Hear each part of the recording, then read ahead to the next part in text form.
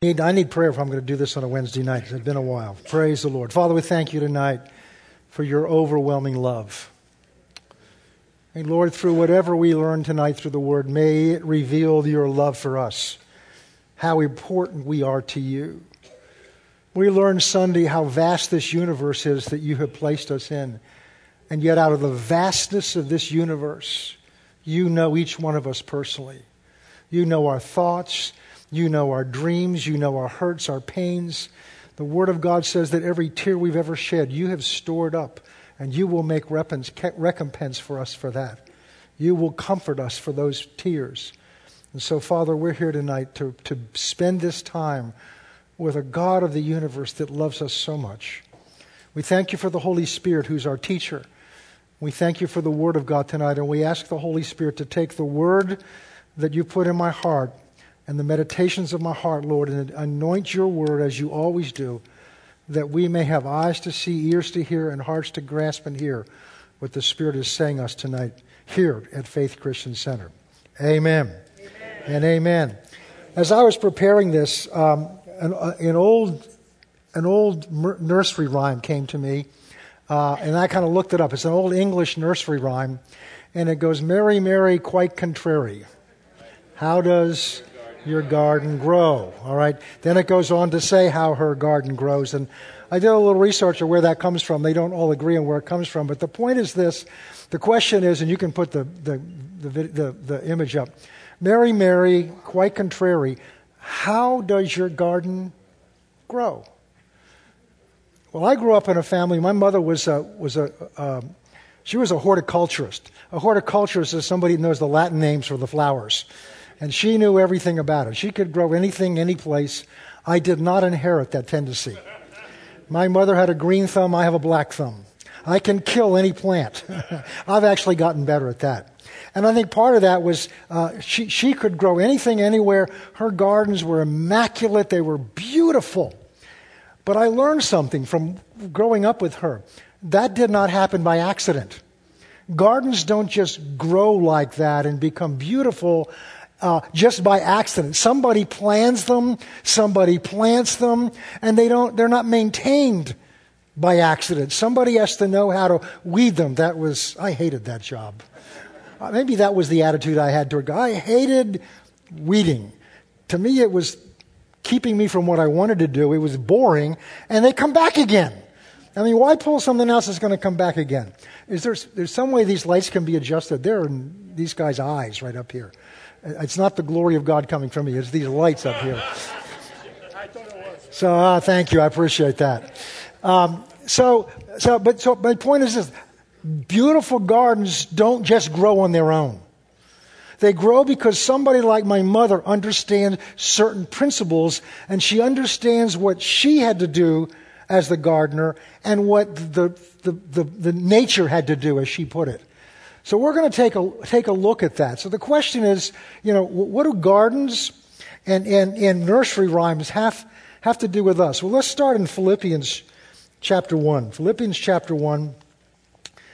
And this part of this came from actually what I was teaching the last time I taught earlier this year, but from a series I've been listening to by somebody else. And he's talking about gardening your heart. But there was something I heard out of that really went off in me. And when I find Philippians, we can do that. There we go. Nope, that's Philemon. It begins with the right 4 letters. Philippians. Maybe that's why I haven't been doing Wednesday nights. These are interesting verses. I want you to listen to these verses and not just say, well, okay, these are Bible verses. Listen to these as if they're actually true. "I thank my God upon every remembrance of you, always in every prayer of mine, making request for you with joy, for your fellowship or sharing in the gospel from the first day until now." And this is what I want you to see. This is the Bible. "Being confident of this very thing, that he who began a good work in you will complete it until the day of Christ." I'm confident of this very thing. This is Paul writing to a church in Philippi in northern Greece, which is Macedonia. This very thing that he, obviously that's God, who has begun That implies there's more work to do. He has begun a good work in you, will complete it until the day of Jesus Christ. So with our gardening analogy, it's like saying the gardener who began to grow a beautiful garden will complete the work that's got to be done in that garden until it bears its full fruit. There's another version of this a little bit. Let's go to chapter 2, verse 12. Think about as if these were really true for you. Therefore, my beloved, as you have always obeyed, and you have always obeyed, haven't you? Okay.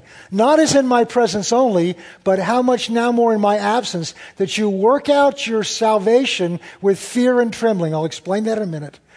Because it is God who works in you, both to will and to do His good pleasure. It's God in you who began the work and will work it through and complete it until the day of Christ. Now, ask yourself, how many people do you know, including yourself, who are striving so hard to make sure you get there? Working so hard with yourself to make sure you improve and you grow. This was I almost did another message, which was on entering into His rest. Rest from our striving to measure up. And we try so hard to measure up to what we think God expects of us, what we expect of ourselves, or maybe what other people we think are expecting of us, or maybe we know what they're expecting of us. We're trying to live up to some expectation, and we get worn out trying to do that, and we never quite seem to get there. And if you get close and think you get there, the next day you slide right back and it seems like you've got to start all over again. But these verses say it's God at work in you. It's God at work in you. Let's think about what that means. Think about who this God is that's at work in you. Think about how much experience He has in working with people like you and me. Think of how many people He's worked in and been successful. Think about what He knows. He's the one that's at work in you. He knows your every need. He not only knows what you need today, He knows what you're going to need tomorrow. He knows what you're going to need the next day. My wife and I were talking this morning in our prayer time about something God showed her a week ago, and how He showed it to her a week ago because of something she's going to need. And very often God shows us something and says, well, that's nice, and we don't realize, wait a minute, God's showing me something. God. Remember Him? God, who knows your future. Knows what's going to be happening down the road, knows what traps the devil's going to lay for you next week. That God is at work in you, trying to show you and prepare you to get you through. And the devil wants you to feel alone. The devil wants you to feel like you're never going to make it, you're just a victim to whatever happens. But it's God at work in you, both to will. Say, well, I'm kind of disobeying. He's at work in you to change your will. This is great news, guys. Am I the only one excited about this? God is at work in you, both on your will and to do His good pleasure. Now, if you're here tonight and you don't want to do His good pleasure, He can't do much for you. But you wouldn't be here on a Wednesday night with the Red Sox in a World Series if you didn't want to do His will and do His good pleasure. Well, let's go back to verse 12, though, because there's something a little disturbing in there. Because it says that you work out your own salvation with fear. That used to bother me when I saw that. So wait a minute, I thought we weren't saved by our works. It doesn't say that you obtain your salvation by your works. This is written to Christians. It doesn't say you obtain your salvation by your works. The Bible's very clear that we receive our salvation by faith and what Christ did to pay for it for us. But once you've received it, that's just the beginning. Remember the first verse we looked at? For God is at work. God is perfecting or is working that out in you to the end. So there's a part of our salvation that has to be worked out into our outer life, into our everyday life. And we're going to learn today how that process is, how God works this out. how God works this out, how God gardens our lives so that they bear fruit. Let's go to 1 Peter chapter 1. Now, if you're not interested in this, we can just go home and watch the Red Sox, but that'll all pass. This is eternal. 1 Peter chapter 1, verse 22. Since you have purified your souls in obeying the truth, that's in receiving the great gospel, through the Spirit in sincere love of the brethren, love one another fervently with a pure heart. Having been born again, so these are people that are saved, just like you and me. Having been born again, not of a corruptible seed, but an incorruptible seed.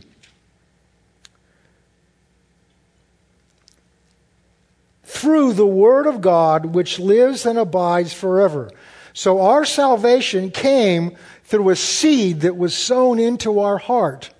And it's an incorruptible seed, which is the Word of God, which lives and abides forever. Go to the next verse, which is chapter 2. Or 24. Because all flesh is as grass, and all the glory of man is as the flower of grass. The grass withers and its flower falls away. Next verse. But the word of God endures forever. Now this is the word by which the gospel was preached to you. So you and I were saved because someone planted the word of God in your heart. Whether it was here at the end of a service, whether it was on a radio program, television program, somewhere, someone sowed the Word of God into you, and it took root in you. You believed it. You received it. And that Word of God in you then began to produce the life of God in you. All right, let's go to the next verse. Therefore, because this is what's been done in you, lay aside all malice, all deceit, all hypocrisy, envy, and all evil speaking. As newborn babies, desire the pure, that means the unadulterated, it's just milk, there's nothing else mixed in with it, of the word, that you may grow thereby. So we grow, once we've received this salvation, we grow through receiving that same word. The word that brought salvation into our soul and into our spirit is now the same means by which we grow. By which we grow. Let's go to Mark chapter 4, and now we'll look at what Jesus teaches about this. What's all that got to do with a garden? Well, we're going to find out. Mark chapter 4. Now, some of this we've taught before, but I need to be reminded of this, and you can just listen in. Mark chapter 4. I'm going to read down through the story, and then we'll go back through it. Verse 13. Verse 1.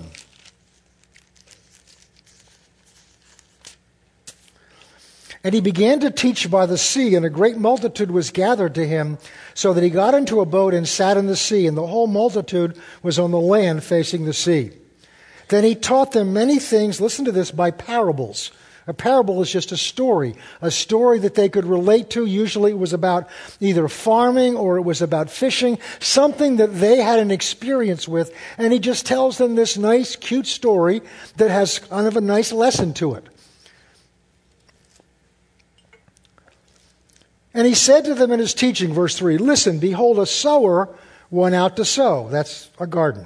And it happened that as he sowed, some seed fell by the wayside, and the birds of the air came and devoured it. Some fell on stony ground where it did not have much earth, and immediately it sprang up because it had no depth of earth.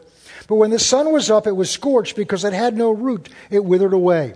Some seed fell among the thorns, and the thorns grew up and choked it, and it yielded no crop. But other seed fell on good ground and yielded a crop that sprang up and increased in produce, some 36, some 60, and some 100. And he said to them, he who has ears to hear, let him hear. So there's apparently some connection between hearing and the sowing of seed. Now look at this. When he was alone, those around him with the 12 asked him about the parable. So he gives this great teaching, this wonderful story. Then everybody just kind of goes home, and some of the rest of them kind of hung around along with his disciples, and they waited around until the crowd had gone away, and they're just kind of, it doesn't say whether they're eating, just sitting around chewing the fat together, whatever they're doing, and they begin to ask him, what does that parable mean? Now, have you ever wondered why Jesus taught in parables? If we looked at Matthew's version, he makes it a little clearer, because he explains to them God, and this tells you some insight into the Bible. You ever wonder why the Bible just doesn't explain everything straight out? I mean, why do you have to dig in it? Why do you have to match certain things together and get a concordance? Why do different people disagree on what something's saying? Why God, if you want to get us something across, just make it clear. Well, I learned something long ago. Whenever I don't understand why God does something, I've decided He's always right. 3 of you thought that was a good idea. This will save you a lot of... God's always right. So if I don't understand something, it's because I don't understand something, not because He's wrong. And that changed my life. A lot of the things that I teach are because I didn't understand them at the first, so I don't just dismiss it. I just ask Him to explain it to me. Give me understanding of it. It doesn't always come right away. And sometimes I got to dig into it. See, God doesn't just hand us things on a golden platter or a silver platter. Jesus put it this way, don't put your pearls before swine. He wasn't insulting us. What He's saying is, don't give the deep riches to people that don't care about it. So the fact that they're deep in there and you got to dig for them, only those who really want it will spend the time and energy and the faith to go digging for it, and they will be rewarded. So He's teaching these life-changing principles, these eternal principles, and the majority of them just go home and say, wow, Jesus tells nice stories. Kind of like what happens in here in church. Wow, that was a good message. I have no intention of applying it. I'm not even sure what he said, but I enjoyed the time together. And we go home and just go about our lives doing, who won? Just when we go about the important stuff. But I went to church. And that's good. You should come to church. You're better off coming to church because something might get in. If you're not looking, it might slip in there because God is at work in you, both to will and to do His good pleasure. God is at work in you. So why do you teach them in parables? Because He only would explain the parables to those who hung around and asked what it meant. So there are many things we read in the Bible that we either think we understand or we don't understand. We just go on because we're content to not understand it. But if you stop and say, Lord, what does that mean? What does that mean for me? Especially if you're planning to apply it in your life, He will give you the understanding of it. He will give you the understanding of it. All right.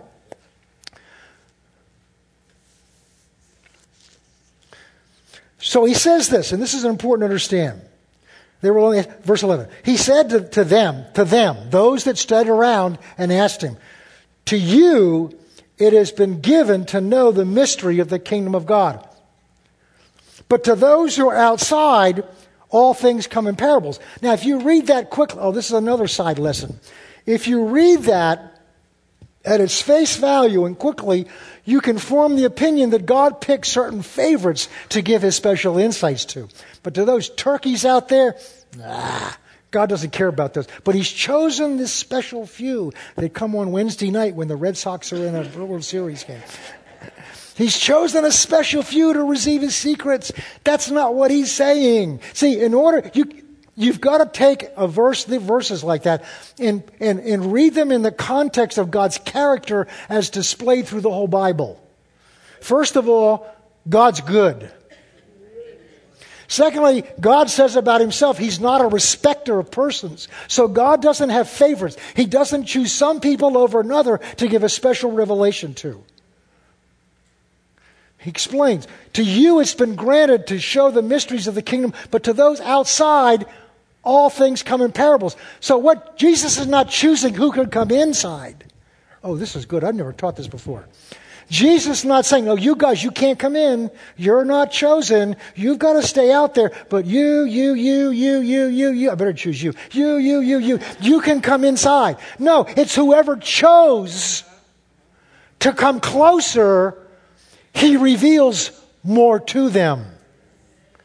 He doesn't choose who comes closer, but whoever chooses him, and this is true today, you can have as much of the Lord as you want. You can get as close to him as you want, because as close as you want to get to him, that's how close he'll get to you. He's not picking and choosing favorites. So those who chose to come on the inside, he's revealing the meaning of these parables. Verse 12. So that seeing, he's talking to those on the outside, seeing they may see but not understand, perceive. Hearing they may hear and not understand, lest they should turn and their sins should be forgiven them. Verse 13. Now, if we looked at this in Matthew's account, he's quoting out of Isaiah, and basically what he goes on to say, because they'd chosen to dull their ears. People, of course not us, people hear what they want to hear. Children do that. It's called selective hearing. Clean your room, time to go to bed, in one ear and out the other. They keep going. Dessert time, oh, okay. Suddenly their hearing is improved because they're hearing something they want to hear. Now, why do we think we grow out of that when we get older? Why do we think we grow out of that? You hear, and I hear, only what I want to hear. The other day I was asking, well, why am I having trouble hearing certain things in this area? And his answer was clear, because you don't want to. Well, then why am I asking? Because if I ask, I think I put the responsibility on God. Well, Lord, if I understand this, then I'll do it. God will answer you right away. But if I don't hear, it's usually because I don't really want to hear. Because if I really hear, then I got to do what he said or disobey. Now the choice is in back. See, we're always trying to put it back in God's lap, and you'll never win at that. When we try to put it back in God's lap, all we've done is taken out of ours. God's not going to pick up what's our responsibility. That's another teaching for another day. We better go on. He said to them, do you not understand this parable? How then will you... Look at this. This is why I wanted to use this one. How then will you understand all the parables? Jesus is saying this. If you can't understand what this parable is about, you won't understand anything else I've taught. So this parable is paramount. This is critical that we have an understanding of this, because this is how God operates. This is how God works with us. This is how God is at work in us to will and to do his good pleasure. This is how God is working in us until the day of Christ to complete his work. This is how God gardens us. It's in this parable. And if we don't understand this, we won't understand how God operates with us, so we will not be able to cooperate with us. But if we do understand it, then at least we have the chance of cooperating if we just choose to do so. Okay. So let's go on down. Verse 14. He's going to go through and explain this story. The sower sows the word. And these are those by the wayside, when the word is sown. So the seed that is sown in this parable is the word of God. Remember, we just read, we were saved by the word of God being sown into our heart. We grow by the milk of the word. The word of God is what we're saved by when it gets in our heart. And the word of God in our heart, coming into our heart, being watered into our heart, being tended in our heart, is how we grow. How God grows in our life and changes us from the inside out. So these are ones, by the way. So now notice in this parable, in each case, it's the same seed. Now, there's something interesting about a seed. I did a series about a year ago on the principle of the seed. The amazing thing about a seed is that seed contains everything in it that's needed to reproduce that plant and the seeds that will reproduce and multiply in others.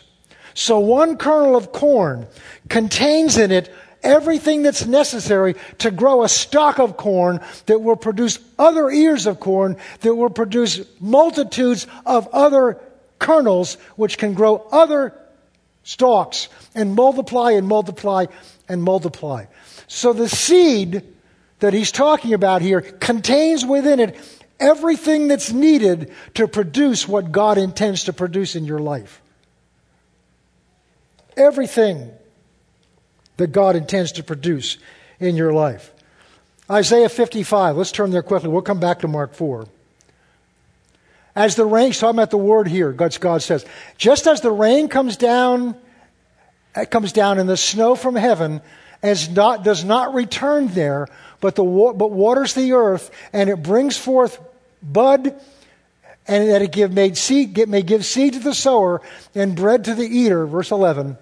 So, in the same way, my word that goes forth from my mouth shall not return to me void, but it shall accomplish what I please, and it shall prosper in the thing for which I sent it. So the word of God, every time you're exposed to the word of God, whether it's in church and it's being spoken from a pulpit, or you're listening to some teaching on a podcast or a CD somewhere, or you're out and somebody's sharing the word, or you're reading the word. Anytime the word is being presented to you, that word has all of God's ability in it to produce in you what that word says about you. God is at work in you, both to will and to do His good pleasure. For I am convinced that God will complete in you. God will complete in you. How does God do this in us? By the word sown in our heart. That is God's ability to produce deliverance and change and freedom in your life. God has a master plan for what He wants your life to be like, and it is the image of Christ.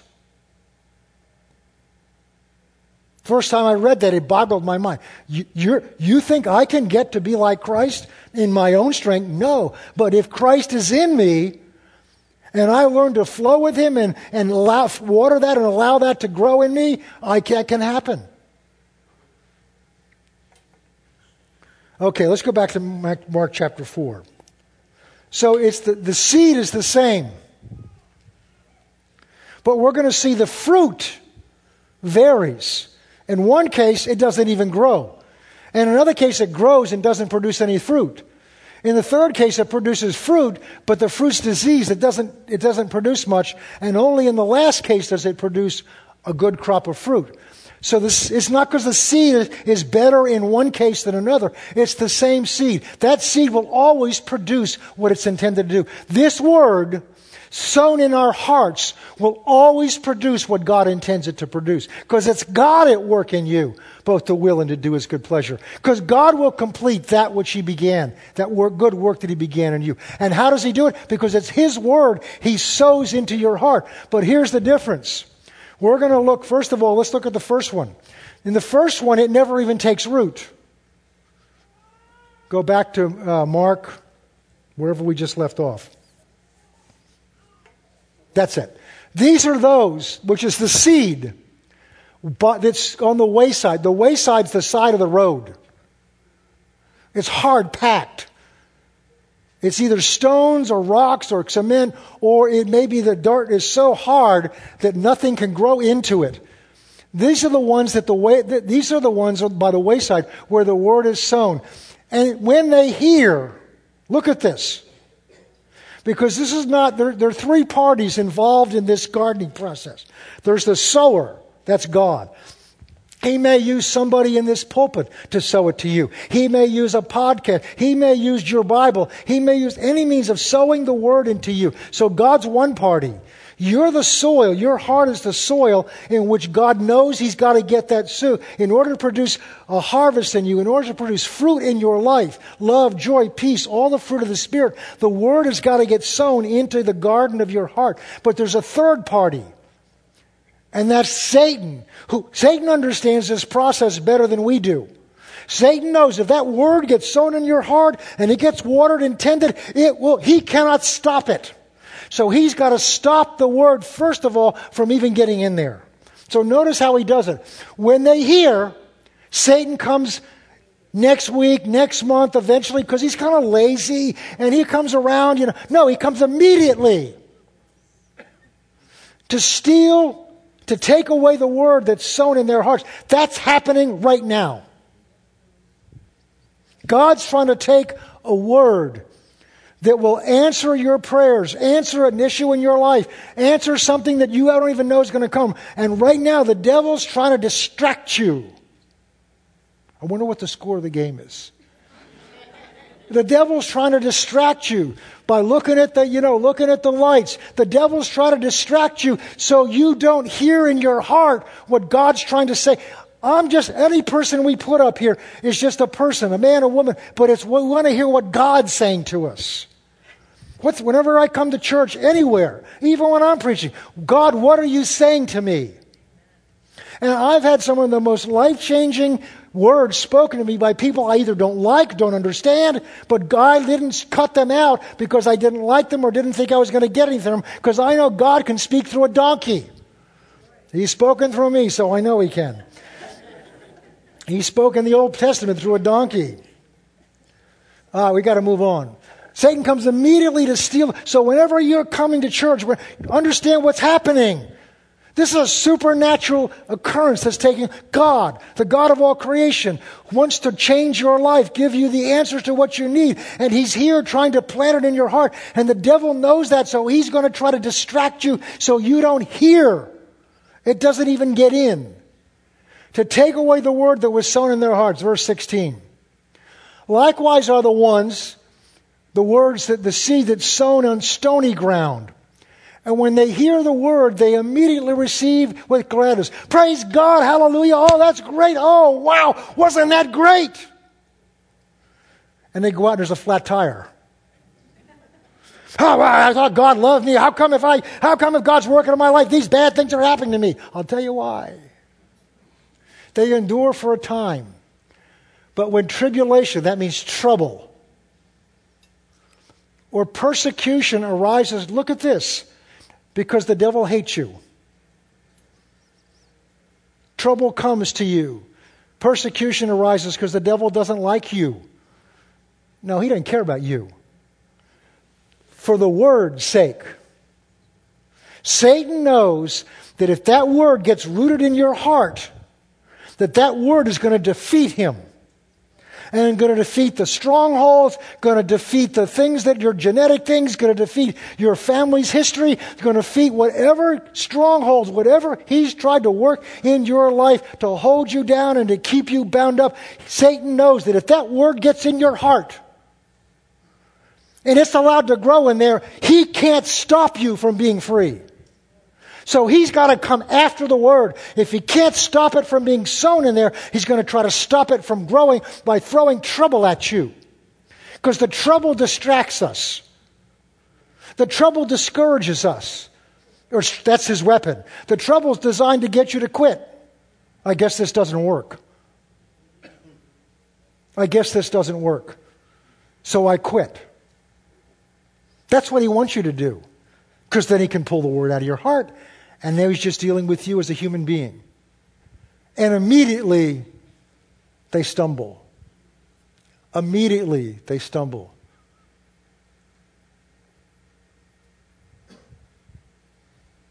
Is that what's next?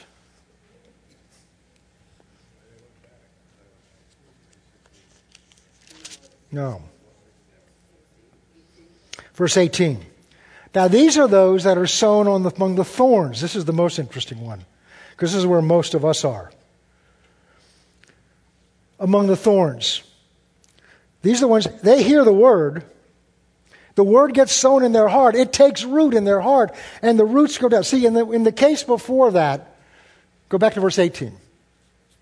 These are the ones where the soil is thin. And so what happens is the roots don't go down, they go out. You ever see sod? Trucks that bring sod in and, today you have no grass and they roll the sod out and you got this beautiful green grass. What they did is they plant the grass and in ideal conditions they grow it, but it's only that thick. are about like that. The roots of grass don't go very deep. They go down, they go out, which is why in the August, if you don't water it, it browns out because it's not getting water. But the oak trees, they don't turn brown in a drought because they have roots that go down deep into the ground where the water is, no matter whether it rains or not. And that root, when a plant is planted, a larger plant, the very first thing, and this is recollection of what my mother told me, so it's been a while, and I didn't listen, is the first thing it does is it sends a taproot down. That taproot does two things. It's rooting down to tap into some water, but it's also the thing that holds the plant so that when the wind blows or the winds come, it doesn't uproot the plant. Plants like grass, things that don't go deep, they can be uprooted very easily. So when the word doesn't get down and have time to get down into our heart, it can be uprooted by any kind of trouble. But when you've been around long enough, when you put the word in your heart, when you've watered the word, when you've acted on the word, that word begins to go down deep in your heart so that now when trouble comes along, you don't understand. I don't know why it's not working. I don't know why this is happening. And all of a sudden, literally all hell breaks loose. You're still not moved because somewhere down in there, that root's holding you in place because somewhere down in there, you know God's good. Somewhere down in there, you know God loves you. Somewhere down in you, there's an end coming to this. And I may not understand it. I may not see it coming. I may not even think I can hold on any longer. But the Word holds on to you.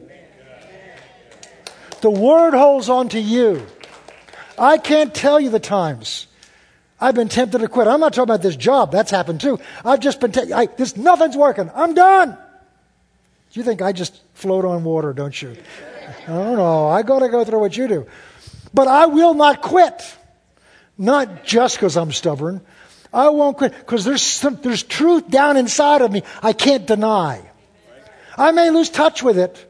I may get discouraged. Paul talks about, I wish we had time to go over there. Paul talks about in 2 Corinthians 11, he says, I'm pressured about on every side, but I'm not crushed. I'm perplexed. I love that. Paul was perplexed. I don't know why this is happening. I don't understand, but I'm not in despair. I've been beaten. Then he goes through all the stuff he's gone through. But he wouldn't quit. He finished his course. Why? Because that word was down in him at a level that held him in place. And when he didn't understand, when he was discouraged, I'm sure when he was in prison and everybody seemed to have left him and he was all alone in that damp, dark prison except for the little four-legged creatures crawling around, he still couldn't give up because the word had a hold of him. The word had a hold of him. There's a story, Pastor Sam used to tell this, so I don't know whether it's true or not, but it's a good story. I think it is. I think I've looked it up. That years ago they would have these big dirigibles that would, when they didn't have planes that flew across the ocean, and when they would come in, they were filled with helium and other things, and when they would come in, they would drop ropes, and they had men that would hold onto it and pull the thing down until they could dock it. And there was one time one of these was being docked, and just as it came to be docked, there was an updraft or something, and it started going up, and you had men holding onto the ropes, and many of them didn't let go. They tried to hold on, and now they're so far off the ground that if they drop, they're going to die. And one by one, they ran out of strength. And they gave up. They ran out of their strength. And they gave up and let go and died. They finally got it under control and got it down. And there was one guy still holding on. Through, I don't remember how long it was. Everybody else let go, fell down and died, or let go right to begin with. And when they got him down, got to the ground, they came over and said, "How is it that you could hold on when nobody else held on?" He said, "Well, I was holding on for a while and I realized I'm running out of strength. Then I realized if I tie the rope around me, the rope will hold on to me. I don't have to hold on to the rope." The Word of God, if you'll get it in you and you'll allow it to get in there deep enough, it will hold on to you instead of you holding on to it. This is the battle that goes on. This is the biggest thing I want you to see. Every time you're exposed to the Word of God, you're not just reading your Bible. You're not just fulfilling you're not just sitting in church. There is a supernatural event taking place. The God of all creation, who knows everything you're going to need, who can do anything that you need, that God is trying to sow into your heart that which you're going to need, the ability to do, to change you, to deliver you, to set you free. God's trying to do that, and the devil's trying to stop that from happening. And he's very clever. He knows your distractions and your weaknesses. We'll talk a little bit about this on Sunday. All right, verse 19. And now this is the one now that's been sown, and the cares of this world, the deceitfulness of riches, and the desires for other things entering in. Notice they're not already in there. The word gets planted. It got deep enough so the trouble didn't get it out of there. Now what the devil wants to do is he'll throw cares at you. He'll stir up the cares of your life. He'll get you to focus on your bills, your kids, your health. He'll get you to focus on the basic cares of your life, or the deceitfulness of riches. The deceitfulness of riches is the putting your trust, seeking after riches, the things of this world, for your security. And the third thing is the desire for other things. All three of those things go after your heart. We don't have time tonight to go back to Matthew 6. Jesus talks about this in Matthew 6. We talk about seeking first the kingdom of God. And he tells you, because if you're going to seek the kingdom of God first, because you seek with your heart, then you cannot worry about tomorrow. Don't worry about what you're going to eat. Don't worry about what you're going to... Because when you worry about something, when you worry about the cares of this life, you've given that a place in your heart that chokes the word. The word that says, my God will supply all of your needs according to his riches and glory by Christ Jesus. The word that says, I'll rebuke the devourer for your sake, and I'll open the windows of heaven and pour on you a blessing I cannot get. The word that says, my God knows what you need before you ask. The word that says, God is my source. It chokes that word off with the cares of this life. So I turn my back on the God who wants to provide for me and take care, and I embrace the cares of this world. And I say, no, God, I can do a better job of taking care of myself by worrying about it than I can by trusting you and allowing the God who created the universe to come into my life and provide and deliver for me and for my family. It's all about our heart and what we're allowing to be sown into our heart. Every time you're worrying about something, you're sowing into your heart seeds of doubt and unbelief. Sitting there watching some television program on the Hallmark Channel, because it's about the only place where anything's safe to watch. And it's all the same story over and over again, just reinvented, but it's safe. And we're getting to realize, you know, every commercial is about somebody sick or dying and some disease. And they're all the same.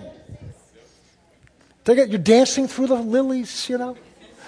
And if you take this disease, if you take this will cure this in you.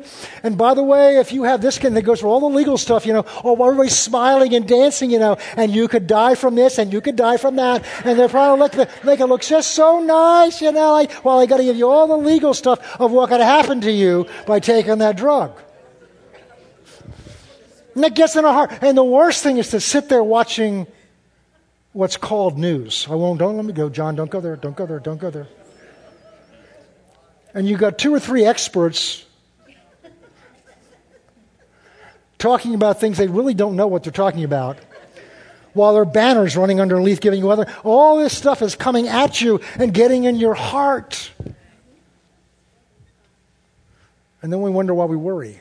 It's seed sown in you. I'm not saying don't know what's going on, but don't feed on it. Don't sow it into your heart and water it and weed it.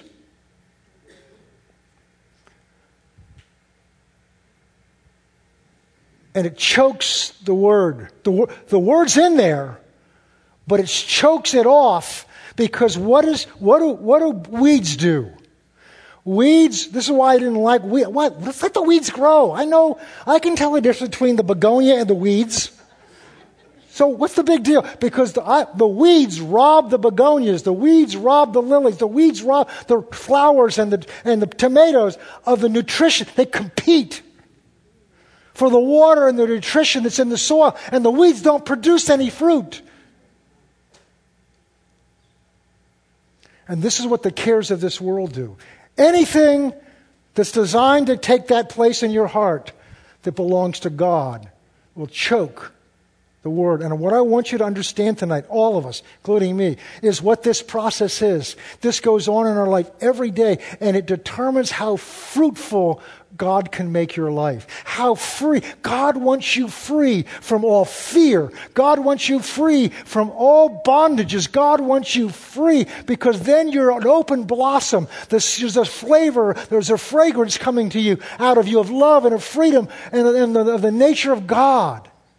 When we're bound up by fear and discouragement, all these things, there's a smell coming from us. But it's not the fragrance of Christ. So God wants you, He wants you to blossom. He wants you, the fruit of the Spirit to come out of you so that people around you want to know, like they did with Smith Wigglesmith, who are you, man? His life just convicted people because of the holiness that was coming out of his being. Because God was bearing fruit out of that man's life. Well, God's no respecter of persons.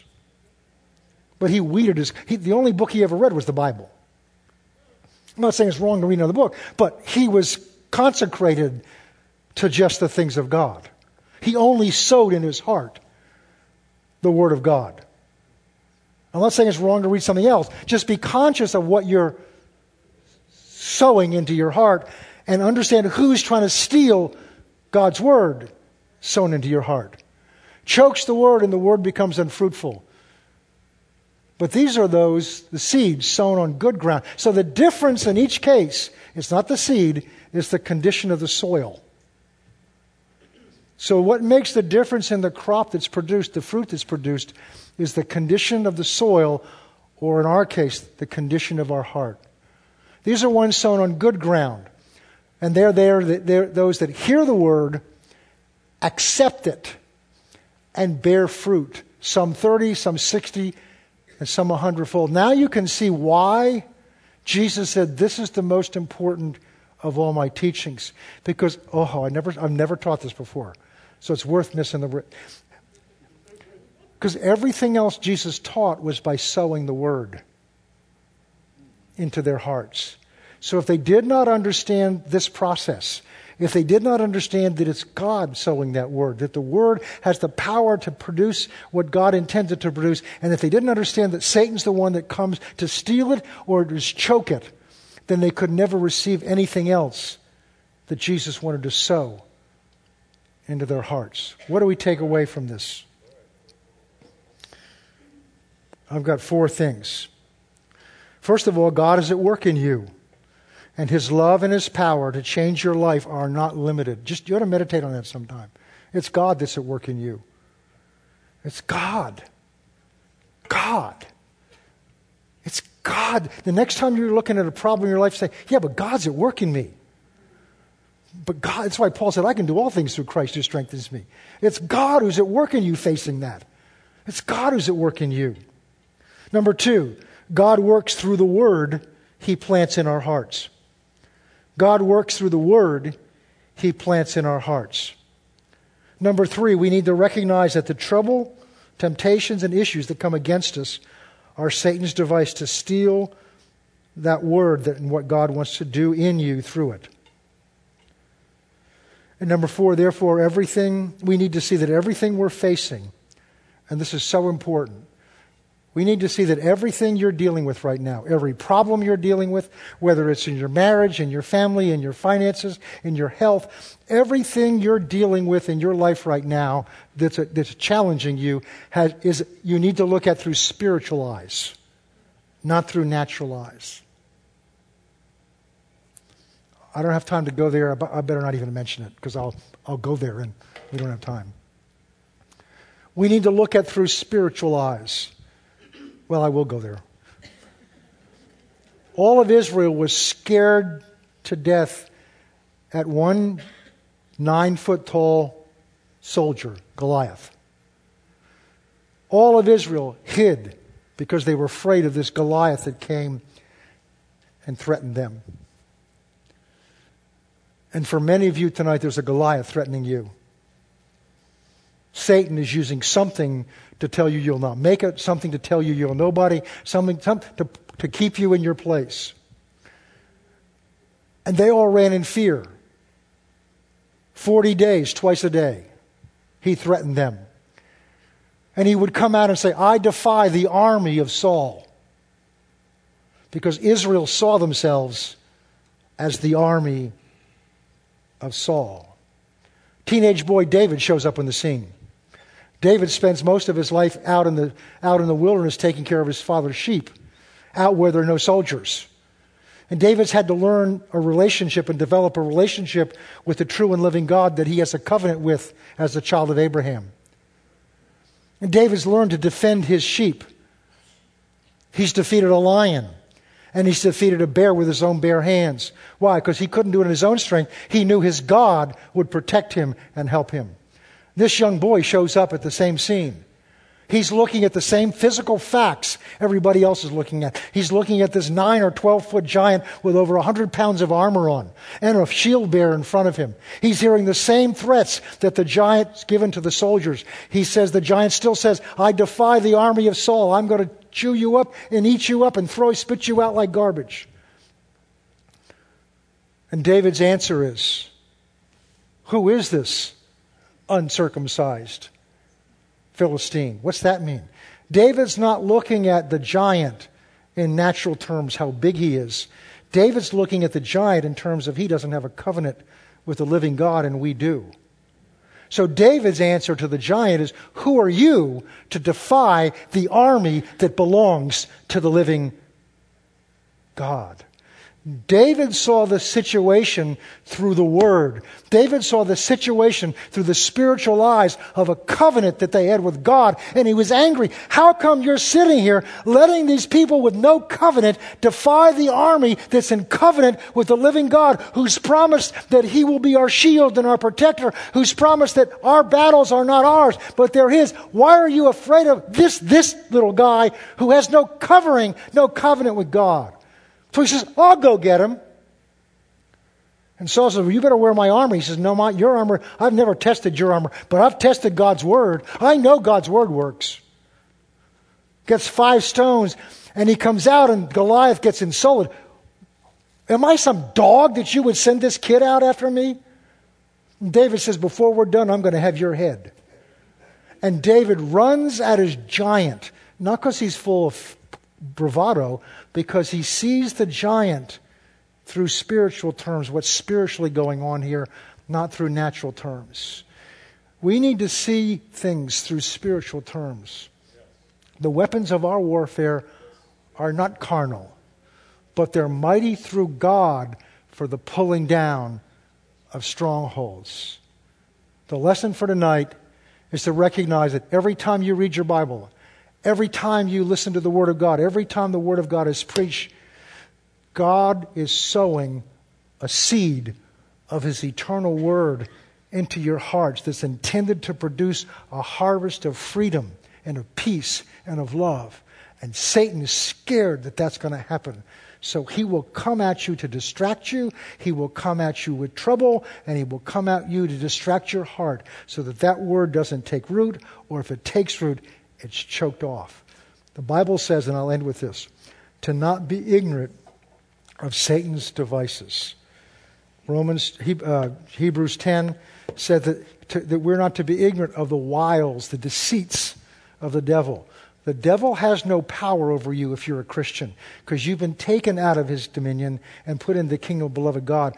But he's trickery, he is wily, he is deceptive, and he knows how to con us. But the Word of God gives us the understanding so that he does not have to steal the Word out of your heart. Let's pray. Father, the Word's been sown tonight in all of our hearts, including mine. And now we water that Word with prayer.